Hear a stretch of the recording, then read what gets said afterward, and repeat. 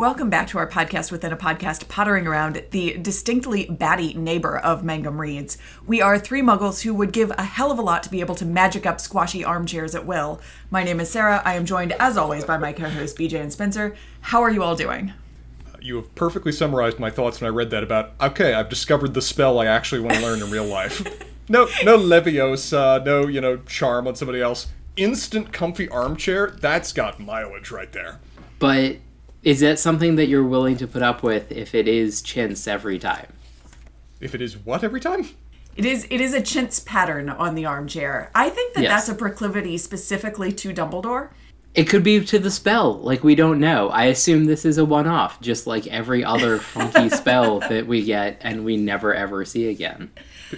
BJ, also in answer to your question, you were in my house not that long ago. In what sense did you think we had any sense of, like, matching patterns around at any point as we go about things? Or that any furniture matched another bit of furniture? It is much... So that says a lot more about the laziness to which you approach your furniture and not the desires if you were to put magical effort into said spell.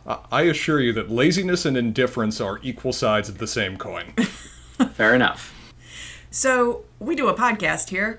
Yeah. We are not just argue about furniture patterns. Although... we do both. I think there is a market for a separate podcast about that, but we're going to need a new title.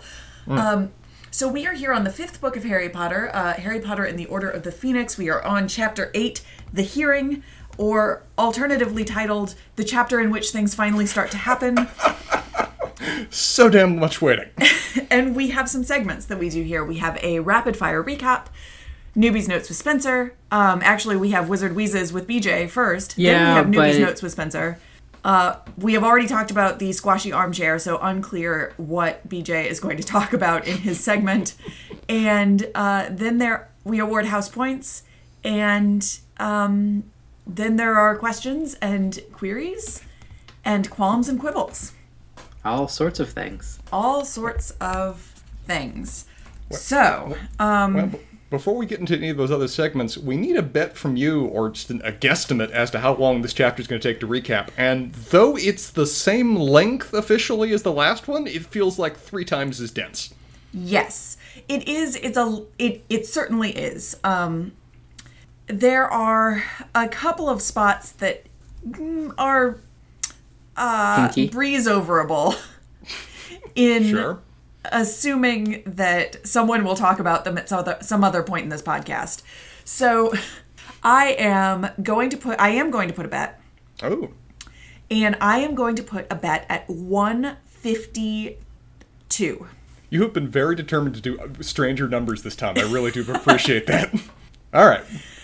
152 is the bet. I wish you the best of luck. The timer is ready when you are.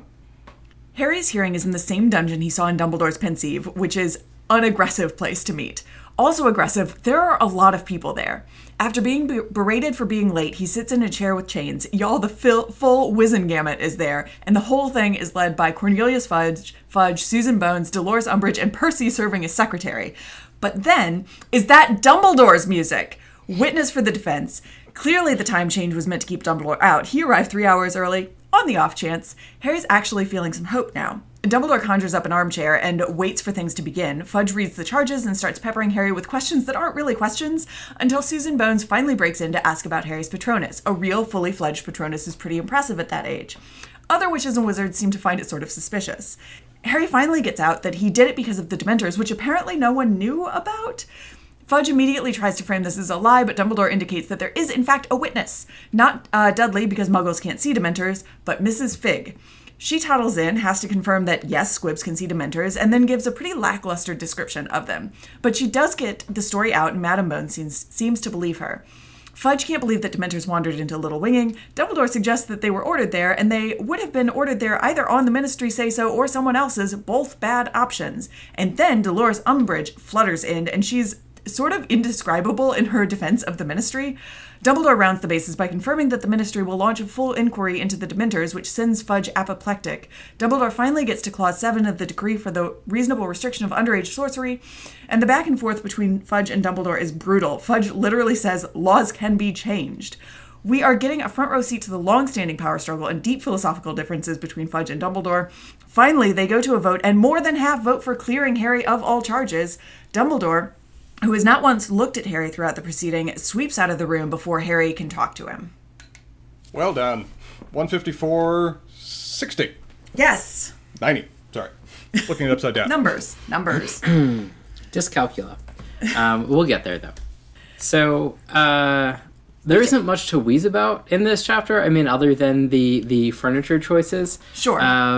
It's a pretty tense courtroom drama version of Harry Potter. It doesn't invite the same kind of wheezing potential.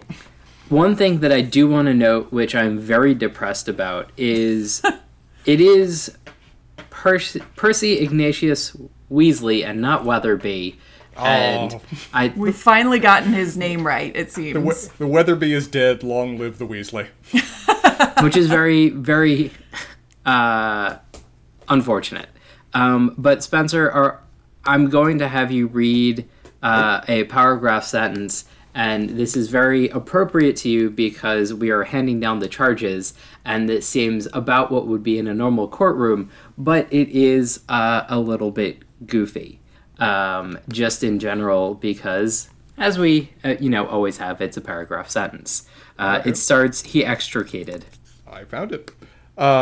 He extricated a piece of parchment from the pile before him, took a deep breath, and read, open quote, the charges against the accused are as follows, that he did knowingly, deliberately, and in full awareness of the illegality of his actions, having perceived a previous written warning from the Ministry of Magic on a similar charge, produce a Patronus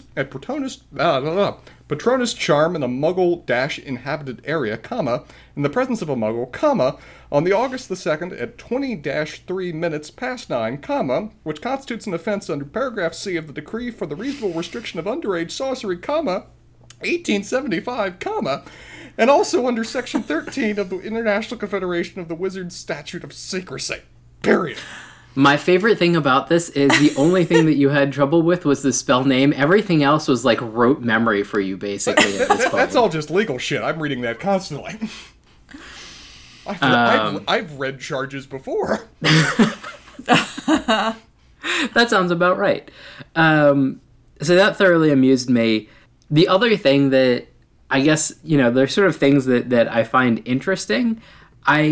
I feel like we knew this before, but I didn't remember maybe that it's Harry James Potter, that he does have his middle name named after his father, which is a little weird. I'd forgotten about that if we knew that. Yeah. I feel like we knew it and I forgot it, but it's very possible that we didn't know it because we also did not know about Ignatius. We get a lot of middle names just thrown around here. Even middle, third, and fourth names at various points. Yes. Percival Wulfric Brian. Brian is just great, and I have to say, I do try not to do too much of the movie stuff in our chats here because we have not yet experienced the movies together. But in this scene in the movie, Dumbledore, in fact, says Brian exactly like you said, Brian Beecham. Like he's also surprised that one of his middle names is Brian. Exactly. Albus Percival Wulfric Brian? Dumbledore? So yeah, a lot of thoroughly interesting things. I guess I'm going to put it in my wheezes just because it seems like an appropriate place. A couple of things. One, we have a hilarious number of M-dashes, but I didn't count here. It just seemed like a thing to note.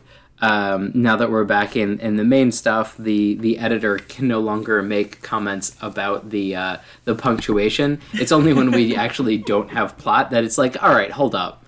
Like, this isn't real story. You need to tighten this up. You can do one or the other, but you are not allowed to do both. Exactly. Is the editor just getting too excited in the story to pay attention to anything else? Very possibly. I mean, I don't think it's a Wheel of Time problem. God. Yeah. I don't know who J.K. Rowling's editor is, but I'm guessing it's not her husband. And the last thing I will mention now, because your response always entertains me, Dolores Umbridge is going to be one of the most targeted red yarn string character Yes. I think that we are going to have in this book. Big Having ass seen- red yarn. Having seen an image of this character before, I'm guessing in the movie, it's going to be pastel pink yarn, I think, but it's going to be Yes. on the board. Pastel pink, fluffy, Is she and is she possibly played by hiding Nurse barbed Ratched? wire in the middle of it. Is she played by Nurse Ratched? Sure, Yeah, close enough. Is it or is it not? It's not. I don't think it's literally the actress that played Nurse Ratched. Okay. But shall I go into Newbie's notes? Yes. Yeah, let's do it. Well, on the first point, I really love organizations that just openly acknowledge by means of ambiance that they are evil and just own it. And the fact that Wizengamot is just straight up channeling medieval Inquisition vibes, I appreciate that kind of display of authenticity, of where we've got straight up burning torches on the wall and we've got all matching Eau de Fey robes looking over you right now. We just want to let you know what this is when you walk in. In darkness and secrecy.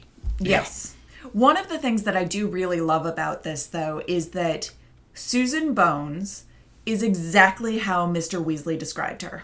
Yeah, absolutely. She's perfectly reasonable, seems kind of cool, and is fine. She would have been the perfect administrative judge to resolve what is purely just meant to be an administrative hearing. She could have done it just fine, gotten it done accurately, going through the facts in detail and keeping very accurate notes. Instead, we get all the pomp and circumstance of a proper witch trial. And also, super interesting, we either get a straight up lie from Fudge or a change in the universe, like the Harry Potter universe, about how owls work. Or at least how we understand owls to work. Because for the most part, up until now, we've sort of taken it and it's been in... like it's been consistently that owls can find people. Like they don't get sent to a place, they get sent to a person and an owl can find them within a certain amount of time. Like that's not super clear. So either Fudge is lying or basically lying. It's like we sent you an owl this morning and we literally released it 2 minutes before we're convening. So technically I can say we sent you an owl, but we didn't really send you an owl, or it's an in-universe change. And I think it's the former. That's my stance, particularly since he says the exact same thing to both Harry and Dumbledore. This is an excuse for the record rather than something to be actually believed. That's the way it feels, but I would guess that either that no one else in the courtroom has to know about what happened. This is just like something, essentially, I would bet between him and Percy. Yes, yeah, Probably, I believe that's true. Because I think that we do get, a fair amount of evidence that there are good actors in the room, right? That we're not, this is not just a court full of evil people plotting and scheming, that most people just showed up to work and are kind of as confused as everybody else about why this is happening. Yep. It seems like that's like a 50 to 60% of people are just showing up to work and are perfectly reasonable. And then there's like the dozen or so that are... Toadies. Yes. Toadies are evil, unclear. They can be evil toadies. They're not exclusive. Sure. And then there's a whole bunch of people that want to sort of slide under the radar being evil, because I feel like not voting, which this clearly happened, and you might get to, is a really questionable thing going on. It seems like, say, maybe 55-60% vote in Harry's favor, and then 6 people vote against him, so we've still got 15 people that are just sitting there. Yeah. Maybe they're just mad to be there as well. They haven't had their coffee. They're actually asleep in the back row. They're just... it happens. Asleep in the back row, protesting the whole process. Yeah. Who cares? I mean, it's telling early on how serious this situation is, or how much, Fudge is trying to make it serious, that he's not wearing his green bowler hat. Yes. The always incongruous green bowler hat is absent, which should really tell Harry early on, oh shit, things back get real. The other interesting thing, I don't know if you're about to mention it, is the chair. I wasn't going. The chains on the chair that are actively like wanting to shackle somebody. Mm-hmm. Because we saw these at work in the Pensieve. Exactly. Right. We saw them at work, but I don't remember if we saw them like that it was a semi-sentient item. Which, I don't remember either, because we might have gotten it like it was somebody cast. I think it was Crouch Jr. that was like in the chair already. Yeah.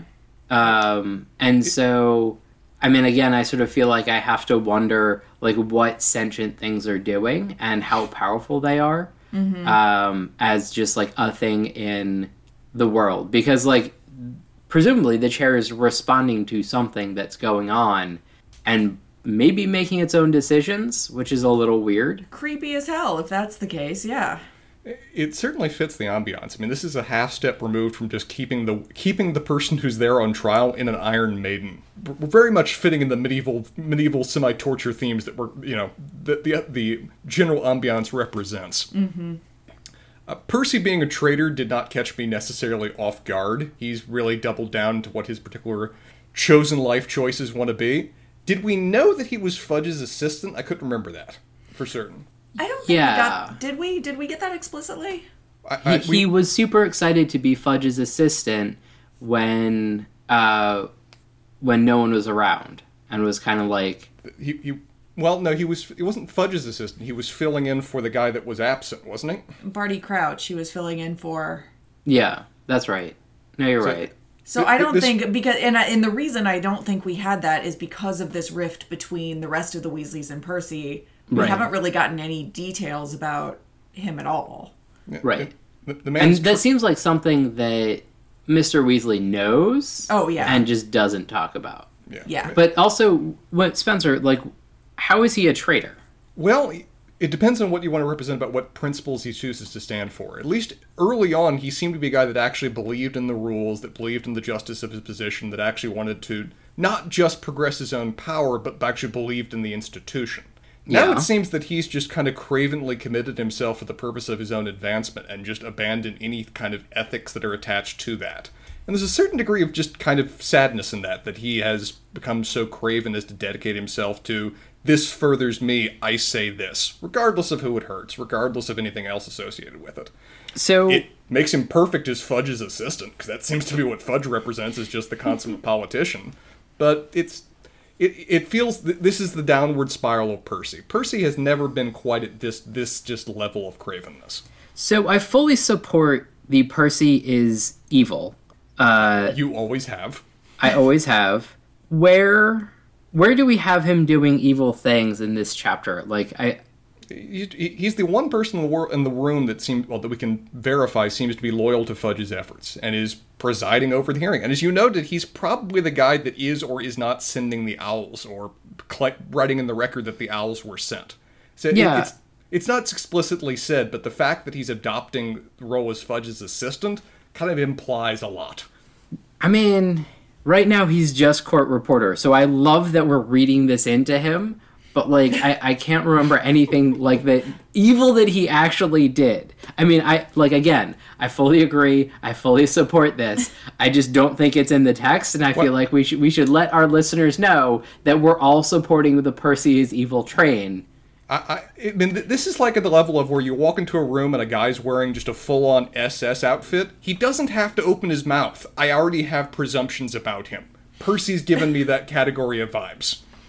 Percy is giving me the vibes of someone who I would walk in the room and quite simply not notice he was there. Oh man, that would hurt him more than anything else. He's clearly, he is enjoying his power. He is enjoying this, level of, his name's in the record. This is a recorded hearing. It's going to be written down that he read the charges in. That's true. But I also don't think he's actually in the Wizengamot. No, he is not. No, he's not. Like, he's not even voting again. Like, again, I feel like we have to ascribe the actual evil deeds that actually go on appropriately. But Percy is Renfield evil right now.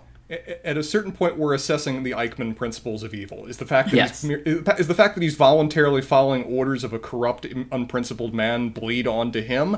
I think so, because he's here and proud the hell of it. Mm-hmm. Yeah. But do we want to believe that Dumbledore was purposely waiting outside for the ideal moment to jump in as a surprise witness? Because I don't believe that he just showed up right then at that magical moment. No, I believe that he arrived 3 hours early, found some, house elf working to clean the ministry to talk to, maybe looked at some paintings down in the dungeon. Yeah, he knew before Fudge knew that the hearing was going to occur here, and he's just been hiding in an alcove until the precise dramatic moment to reappear. I mean, isn't there a quote from a mediocre fantasy series about that? I'm not going to even let you finish the thought, because I actually know where you're going, so I'm going to move on. I'm actually... Sarah, you were in some ways... Dumbledore arrived at the right time, because he's a wizard. Yes, shut the hell up. So... Sarah, I'm going to disagree with you a little bit on Fudge's questioning of Harry. His questioning of Harry at the start of the hearing is precise what attorneys are trained to do for that kind of questioning on cross-examination, of where they are declarative statements, they are very simple, they have strict yes-no answers, and they are designed for you to give answers that sink your own case. And every one of the questions he asks has a yes answer, and every one of them hits the necessary elements of the standard to get Harry convicted. And that's why I call them not real questions, right? Because they are not... they have answers to them, but they are not questions that are designed to elicit real responses. They are prosecutor questions. Their design is to win a case. Their design is to meet the elements of a test. It's not to inform the truth. The truth is irrelevant. What matters is step A, B, C, D, E. Thank you for saying yes to all of them. Which is super interesting that they must have cooked this up, and not told Harry for some reason. And it's also interesting that the one person who should have had a long conversation with Harry before this didn't, is kind of a weird thing, and I guess maybe they didn't know, which is Hermione looking into the rules of the Wizengamot and, all of the things that Harry could have there and what rights he has, seems like maybe not a misstep, but earlier books Harry Potter. I don't know, because the point is that this hearing happening in this way is so outside the bounds of what anyone would ever expect to happen that there just isn't a preparation for this. And this is a little spoilery, but we get how completely batshit this is at the beginning of the next chapter. It's one of the things I think Dumbledore lays out pretty well, is that this isn't even meeting the standards of a Wizengamot. The fact we're having a Wizengamot is already just entirely inappropriate. But this isn't even meeting the necessary burdens of proof and rights to witnesses and rights to testimony with respect to that. I mean, not so much meeting it as just I think it's relying on the presumed knowledge of how things work, which, to be fair, is how laws work in the U.S. I mean, Dumbledore straight up calls out Fudge at several moments saying, that's not the law. That's not how this proceeding works. That's not the test for what we're doing here. And Fudge just keeps on saying, I want this done quickly. Yeah. Well, so I think that was much more in reference to, so Fudge started going off on things that Harry did at Hogwarts. And Dumbledore says, well, you can't bother him about those. And he's like, well, we could change those rules. He does get that particularly at the end, but we also get steps before that procedurally of we don't have time for witnesses. I think he has a time for witnesses to testify in his defense. Mm-hmm. We don't have time we have time to discuss that witness again. We have a right to recall her. She's right outside. She can easily clarify her testimony. He does several moments of that of where, okay, I've read the rules of procedure for how these cases go down. Have you? Yes. Yeah. With respect to that, we get several interesting things about squibs that are just kind of thrown into the middle of this chapter that really just says squibs aren't even second-class citizens in this society. Yeah. The fact that muggles can't seem Dementors, I think we've heard that before, and I think we saw that straight up with the cousin anyway, so it's not too much surprise. The fact that Squibbs maybe can't is interesting, but the fact that Fudge doesn't know is even more interesting. Yeah, Squibs are so much of a non-entity that Fudge seems kind of taken aback that one has entered into the dungeon in the first place. It's like they merit so little that they don't even have to be registered. We get that little offhand line about, we don't even really keep records about what they're doing in society, about pay taxes, vote, any of that shit. They're around. This is like reaching levels of the untouchable level in a caste system in terms of what Squibs are going through. But I think it makes a lot of sense. It does, but it just further reminds me how horrible this society is. Well, like, I think horrible, yes, to a certain extent, but the other extent is, I wonder if Squibs are more uncomfortable for parents than just regular wizards, because it's just like... Yeah. It's from their perspective, it's like having a disabled child in some ways. Yeah. And all of the unfortunate discomfort that happens with that particular concept. And then, I mean, to be fair, the other side of that is, Spencer, you're basically saying we should research these disabled children and see how they interact with the magical world, maybe against their will, maybe not, and register them and write down their parentage. Okay, I have to believe that somebody has asked a Squib at some point in the past, can you see this Dementor here? Yes or no? That has to have come up at some point. If it hasn't... I feel like up until super recently, they left Squibs at monasteries. Like... Yeah. Actually, I'm with you on that point.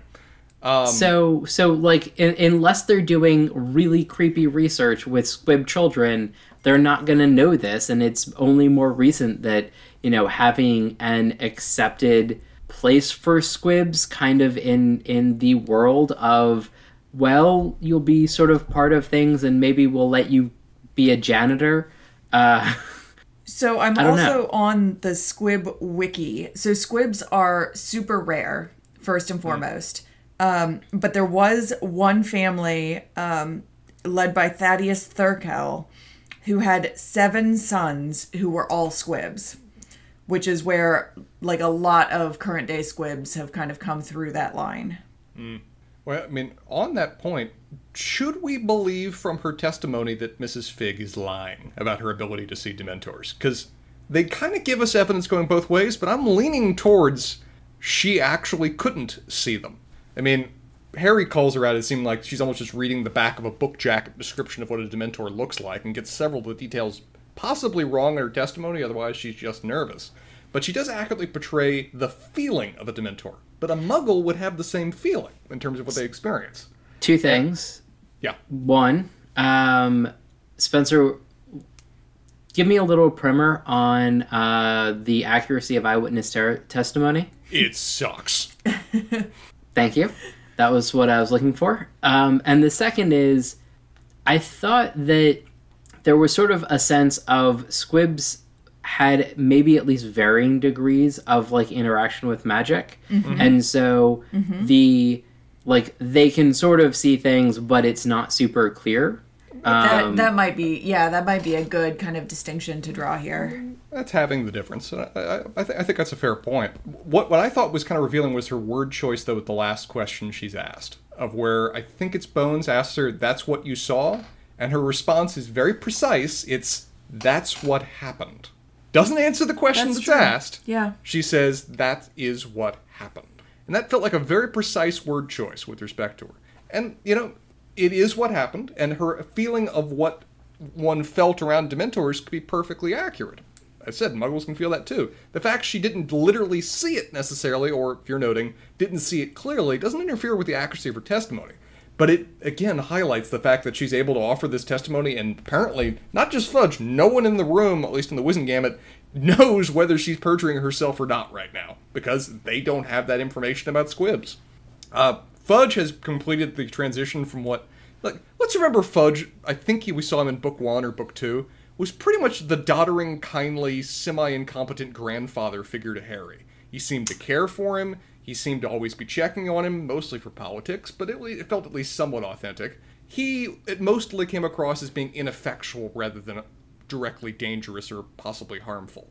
Now, Sarah, as you said, we get a guy on the top of an Inquisition panel wearing matching robes of the Wizengamot, which sounds evil as hell anyway, saying, on the record presumably, laws can be changed, when he's called out for the fact he's not following the law. Yeah. So, is the head of the Wizengamot called the Grand Wizard?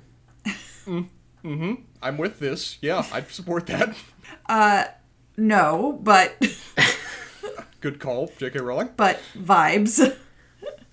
But it really paints just such an interesting picture of him, of where he comes across as being simultaneously still exceptionally weak and ineffectual, massive chip on his shoulder, constantly trying to prove himself and failing in any effort, but in some ways seems even more threatening because of that fact, because it adds an element of instability to him. Yeah, that was one of the things I was going to say is what's so interesting about Fudge in this chapter is just how volatile he actually is. I mean, he's out of control in this chapter. He is angry, he is yelling, he is bouncing between moments, just like a ping pong ball in a dryer. This is a guy that is no longer just simply on tilt, he's completely busted out of the pinball machine. So, what do you think the end game for him is? I don't think he's thinking about tomorrow. I don't think he has a long-term plan. I think it's just endure. So, Stay in power now. right, but I don't know. There's part of me that thinks that he could actually be evil, and the early attempts to tempt Harry away from the straight and narrow, from Dumbledore's influence, didn't work. With basically, offers here and there to, maybe not do the right thing a little bit. I mean, they weren't like serious overtures yet, but if he gets expelled and wants to practice magic, well, there is a patron of said things that might, provide him a lot of cover if, he's willing to turn. And not under Dumbledore's umbrella is either a death or a turning. And I don't know that Fudge cares which way, but I think that this could be a man on like mid to bottom of that totem pole, where the Malfoys and sort of all of those other marked individuals are a little bit higher up, and so know a little bit more. And he's basically, if you want to stay in power, have the backing of these powerful families, like, here's what we're going to work on doing. And so here's what you need to do, but he's surrounded by 55% of just normal people, so now it's getting out of hand. Because Dumbledore just walked in and went like that, basically put his meaty hand on some scales, which is the emotions I was making, and now they're tipping in Harry Potter's favor. I truly love that Dumbledore walks in the room and he's got literal fangirls in the Wizengamot that are like, giving him little waves and cheers as he walks in. Yeah. I think that it is entirely possible, BJ, to your point, that Fudge might turn out evil, like actually evil in the end of this. But I do think, to go back to your earlier point about if we are really just looking at what is in the text here, I think that what we have in this chapter, and really the evidence that we've had before now, is that maybe there's some evil intent there, but what we really, really see is ambitious, power-hungry, bureaucrat, and willing to wield that power, but from a place of fear. And I don't know that we see enough. I just don't get vibes that he is actually evil. I guess I don't get vibes that he's actually evil, but like what he's doing doesn't make sense to me. Like, what power is he actually wielding here? Because let's say Dumbledore doesn't show up. Like, who is he showing that he has power over other than a 15-year-old child?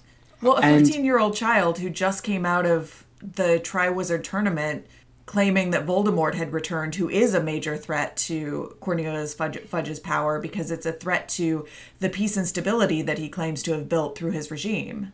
Right, but if he does, like, I guess I just don't see, like, having him expelled change that. It discredits him. If Harry Potter is discredited in the eyes of the wizarding community, then Cornelius Fudge can continue on doing the status quo, which is all he wants to do. Cornelius Fudge is, in my mind, that meme of the dog in the burning room just saying this is all fine. Yeah. This is a guy that exists by everything being normal and wants the world to run on bread and circuses and everybody else to just be fine with that. Harry is the most destabilizing element he could ever have possible in that scenario, in that story. His mere existence defeats that ability to occur. Now, the reality is, of course, that, like, Voldemort has returned, and so Cornelius Fudge is not fucked. Sustainable. But right.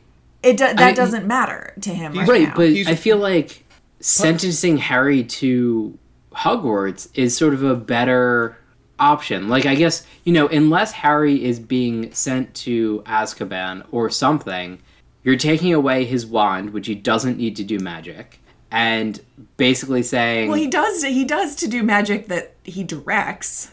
He can't just go around casting spells without a wand. Okay. When have you seen him cast a specific spell without a wand? He's never cast a spell without a wand, and I guess there's nothing in fiction that we have so far that wands are necessary for casting spells. It's sort of for directing spells, maybe. Like, I don't know. I mean, on your point, I very much agree that what Fudge is doing, it seems like he's rearranging deck chairs in the Titanic. It has no point whatsoever. But from his perspective, if it gives him another day of power, if it gives him another day in this role where everyone just thinks everything is fine, it's worth it. Other thing I think we're leaving out of possibly what's motivating Fudge is one of the lines that he just so petulantly says to Dumbledore, it's not for you to decide what the Ministry of Magic does or does not do, Dumbledore. Yes. Does that just scream second son syndrome, really? This is a guy that feels like he is always the second banana to this guy, even when he's the most powerful guy officially in the land. And is desperately trying to prove himself in a world of where Dumbledore is the superhero and he's barely the chief of police. And I guess, I think the best thing to have done is call Dumbledore up and be like, you're not impressing on your students that they're not allowed to do magic, and have, like, a completely different thing. But, like, again, I mean, Fudge isn't the brightest penny in the jar, so... Yeah, I mean, you're absolutely right. Like, compounded on all of this is the fact that Fudge is an idiot, so... Yeah. As demonstrated by his responses to Dumbledore's defense testimony, which, again, is on point. This guy is reframing the narrative. He's focusing on what the actual nature and scope of what we're here for is. He's dismissing all the evidence that's irrelevant to actually what the court has to decide. And in response to this, Fudge is basically just flailing. He's just bouncing around between different points, having not pondered in any way what the response to those is going to be, getting himself constantly in new traps, and having to dismiss the thing that he just said that was relevant because it's leading him down to a more negative way. Yeah. It's not a good look. I think it'd be more interesting if he were evil, but, the Simpsons law or whatever never attribute to malice that which can easily be explained by incompetence. Mm-hmm. I mean, I agree that's probably what we're seeing, but, like, it would make much more sense as a motivation if he were evil, but it probably is just he's incompetent and kind of like, I don't know, how the British like to portray their government, you fail upwards. Yes, he has fallen into power and now would like to not lose it. Thank you. The Peter principle. It's interesting also that in Dumbledore's testimony, the one thing that sets him off, and I'm guessing it's because there's been a lot of tension between the two characters on this subject, is the idea that Fudge has no authority to punish anybody at Hogwarts. Yes. That that's Dumbledore's complete domain. And the fact that Fudge kind of pushes Dumbledore on that is the one thing that Harry notes, and Dumbledore sounded cool in his response to that question or whatever else. Mm-hmm. It seems like this has been an issue of extreme tension between the two, and we've even seen before that they've been butting heads on this topic, and that's only going to get worse over time. Yeah, Fudge would like to have so much more influence at Hogwarts than he does, and it really irks him that he does not. I mean, and even though Harry wins here, and wins pretty decisively, other than BJ's complaints about, free rider jurors that aren't voting on anything, I can't believe that this is going to in any way reduce tension. If anything, Dumbledore won by just salting the earth. Dumbledore won by straight up saying, yeah, there's one of two possibilities here. Either A, we've got rogue Dementors, or B, somebody in the Ministry is sending Dementors to assassinate people. Those are the two scenarios you have painted to explain the current events before us. And I'm just going to give you that, and we're going to walk out of the room because I proved my case. Have fun! The fact that that is now thrown out there in the world, the fact that the Wizengamot itself has been recalled under these particular terms, the fact that 6 wizards voted to exile Harry despite the evidence before them, there's no way this doesn't have repercussions and ripples. There's no way that this is just not going to fester him to even worse bad blood and greater tensions going forward. Harry won the battle. The war is still very much out there, and we now kind of know what the campaign being fought is. So, the last time Harry interacted with a Dementor was kind of on Hogwarts grounds. Mm-hmm. The question that I guess I'm posing, not for questions, but more to talk about Newbie's notes, is, do we think that Dementor was following orders? That's kind of the question Dumbledore's wanting to put out there, is that are they acting of their own free will, in which case that's terrifying, or are they receiving orders from someone, in which case that's probably even more terrifying. Right, I mean, I guess it's, if we assume that they receive orders, like, let's just make that an assumption because it'd be weird to have it not, like, at least direction. Sure. Because otherwise, this seems like a weird place to have it. Do we think that the direction that they got was a loosely interpreted or well-interpreted Ministry of Magic, or do we think that it was Dumbledore's touch on the world? Or not Dumbledore, Voldemort. Yeah. I mean, Dumbledore straight up thrown out the idea that it's Voldemort for a while. He's been throwing that out since the Pensieve in terms of background. Yeah. So I don't see any reason to doubt Dumbledore on this point.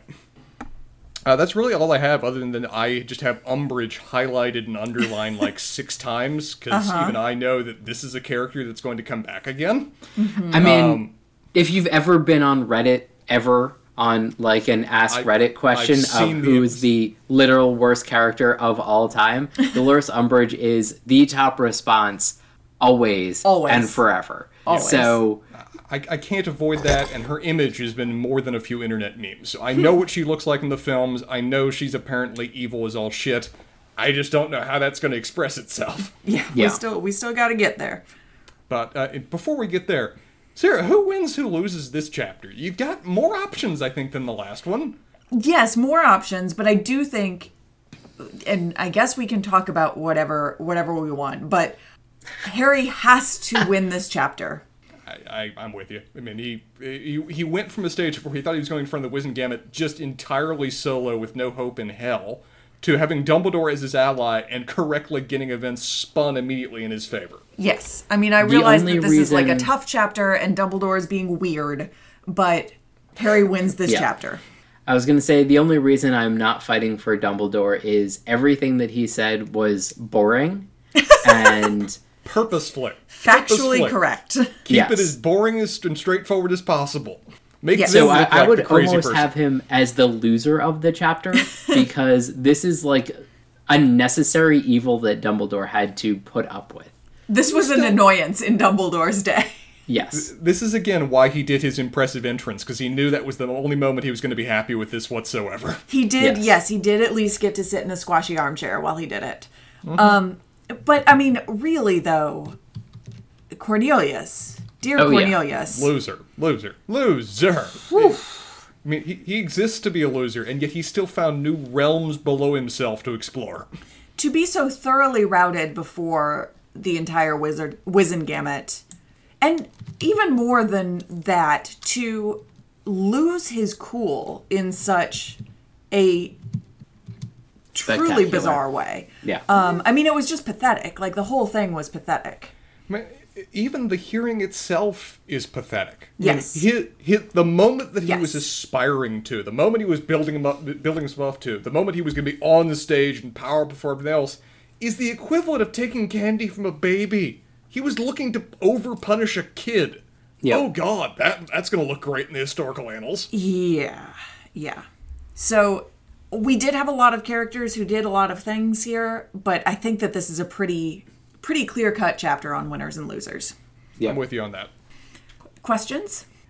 that I can answer? I've got a couple, but I'm really inclined, if you don't mind, to kind of save them for the next chapter, because I'm assuming the next chapter is going to, in some ways, unpack some of the shit we just saw. Okay. Do you want to at least throw the questions out there, and then we can return to them? Okay. To what degree did the procedures we saw before us differ to either a significant or exceptional degree from how the Wizengamot is actually supposed to go? Okay. So we've only seen before a limited kind of view through the Pensieve, and that was under very much wartime vibes, so I don't... Is a Wizengamot even something that's supposed to exist under normal times, or is it a creature of necessity, a creature of exceptional events? Mm-hmm. We do get a hint about that because they talk about criminal and non-criminal proceedings for the Wizengamot. Mm-hmm. Are those who are sitting on the Wizengamot informed in advance as to what they're going to hear? Because we have at several moments that they seem surprised by what would be very basic evidence that's being presented before them. Mm-hmm. I mean, Bones is caught off guard at the idea there were Dementors there? What? I mean, but to be fair, the trial was supposed to start and end with Harry saying yes a bunch of times and Fudge presenting with a verdict. Mm-hmm. So... It's interesting that justice is blind, but usually everything's submitted in advance. Doesn't seem like that's how that works here. Are the robes conjured? The robes for the Wizengamot? Yep. That's a good question. Maybe. Maybe they just appear on you when you walk through the door. I could also imagine there being like chairs with empty robes that you kind of like nestle into and that and just it, come like, up. Yes, it's a mantle. I would also like to have that spell so that I could just keep a sweater at my desk. I don't want a sentient Snuggie. I don't want a Snuggie that decides when it wants to be on me. Thank you. Also, sort of fair. I mean, isn't that the cloak that we had in that attacked Rom? The Black House? Oh yeah. Yeah. Oh yeah. We have seen this, and it's terrifying. Never mind. Are the members of the Wizengamot fixed? Because I think Dumbledore straight up said, I used to be on it. Yeah, I'm going to have to... I want to do a little bit of research about the Wizengamot and get back on it next episode, because I'm actually not sure if this is, like, a different body than members of the Ministry. Let me read about that a little bit, and we can kind of talk about it next time around. Yeah. Well, I mean, I think that there are a lot of other interesting things that I don't know if there would be spoilers or not, but like this seems like a body that could have started in like the 1300s, you know, around when Godric was around, but this also seems like a thing that they could have come up with as like the Hague. Yeah. This isn't even mixed between the Hague and a body it's decided that there are way too many Jews and Muslims in Spain right now. Mm-hmm. It's bouncing between the two of those. Yeah. I will do a little précis on the Wizengamot next time around. Okay. Well, I will look forward to that then, because that's most of my questions. Yeah, and again, I will have a few of these that I will happily, if you will allow me, reiterate at the end of the next chapter. Once we have Dumbledore himself, maybe, possibly, I know it's contrary to his nature, actually answer some questions about what the hell just happened. But me having turned off my phone, Sarah, what is the next chapter we're going through? The next chapter is Chapter 9, The Woes of Mrs. Weasley. Yes. What in the I recognize the three humanoids that are in the background, but what is that before us? It's a seal and a letter of some kind? Or a crest? P. It's a big P. It's a big P, but is it like a crest that arrived by letter? It sort of looks like a dog trying to itch itself, but I think it's probably a lion. I will not be able to see this as other than a dog itching himself now. That's just my image. But yeah, this was a really fun chapter. This was a fun, culmination of what this book has been building towards in terms of the tension. It's kind of, as a lawyer, it's kind of fun to see, a courtroom drama in the middle of Harry Potter. Maybe I'll get more of these. We will see. But thank you all for doing this with me. Yeah, looking forward to the next one. All right. Bye, guys.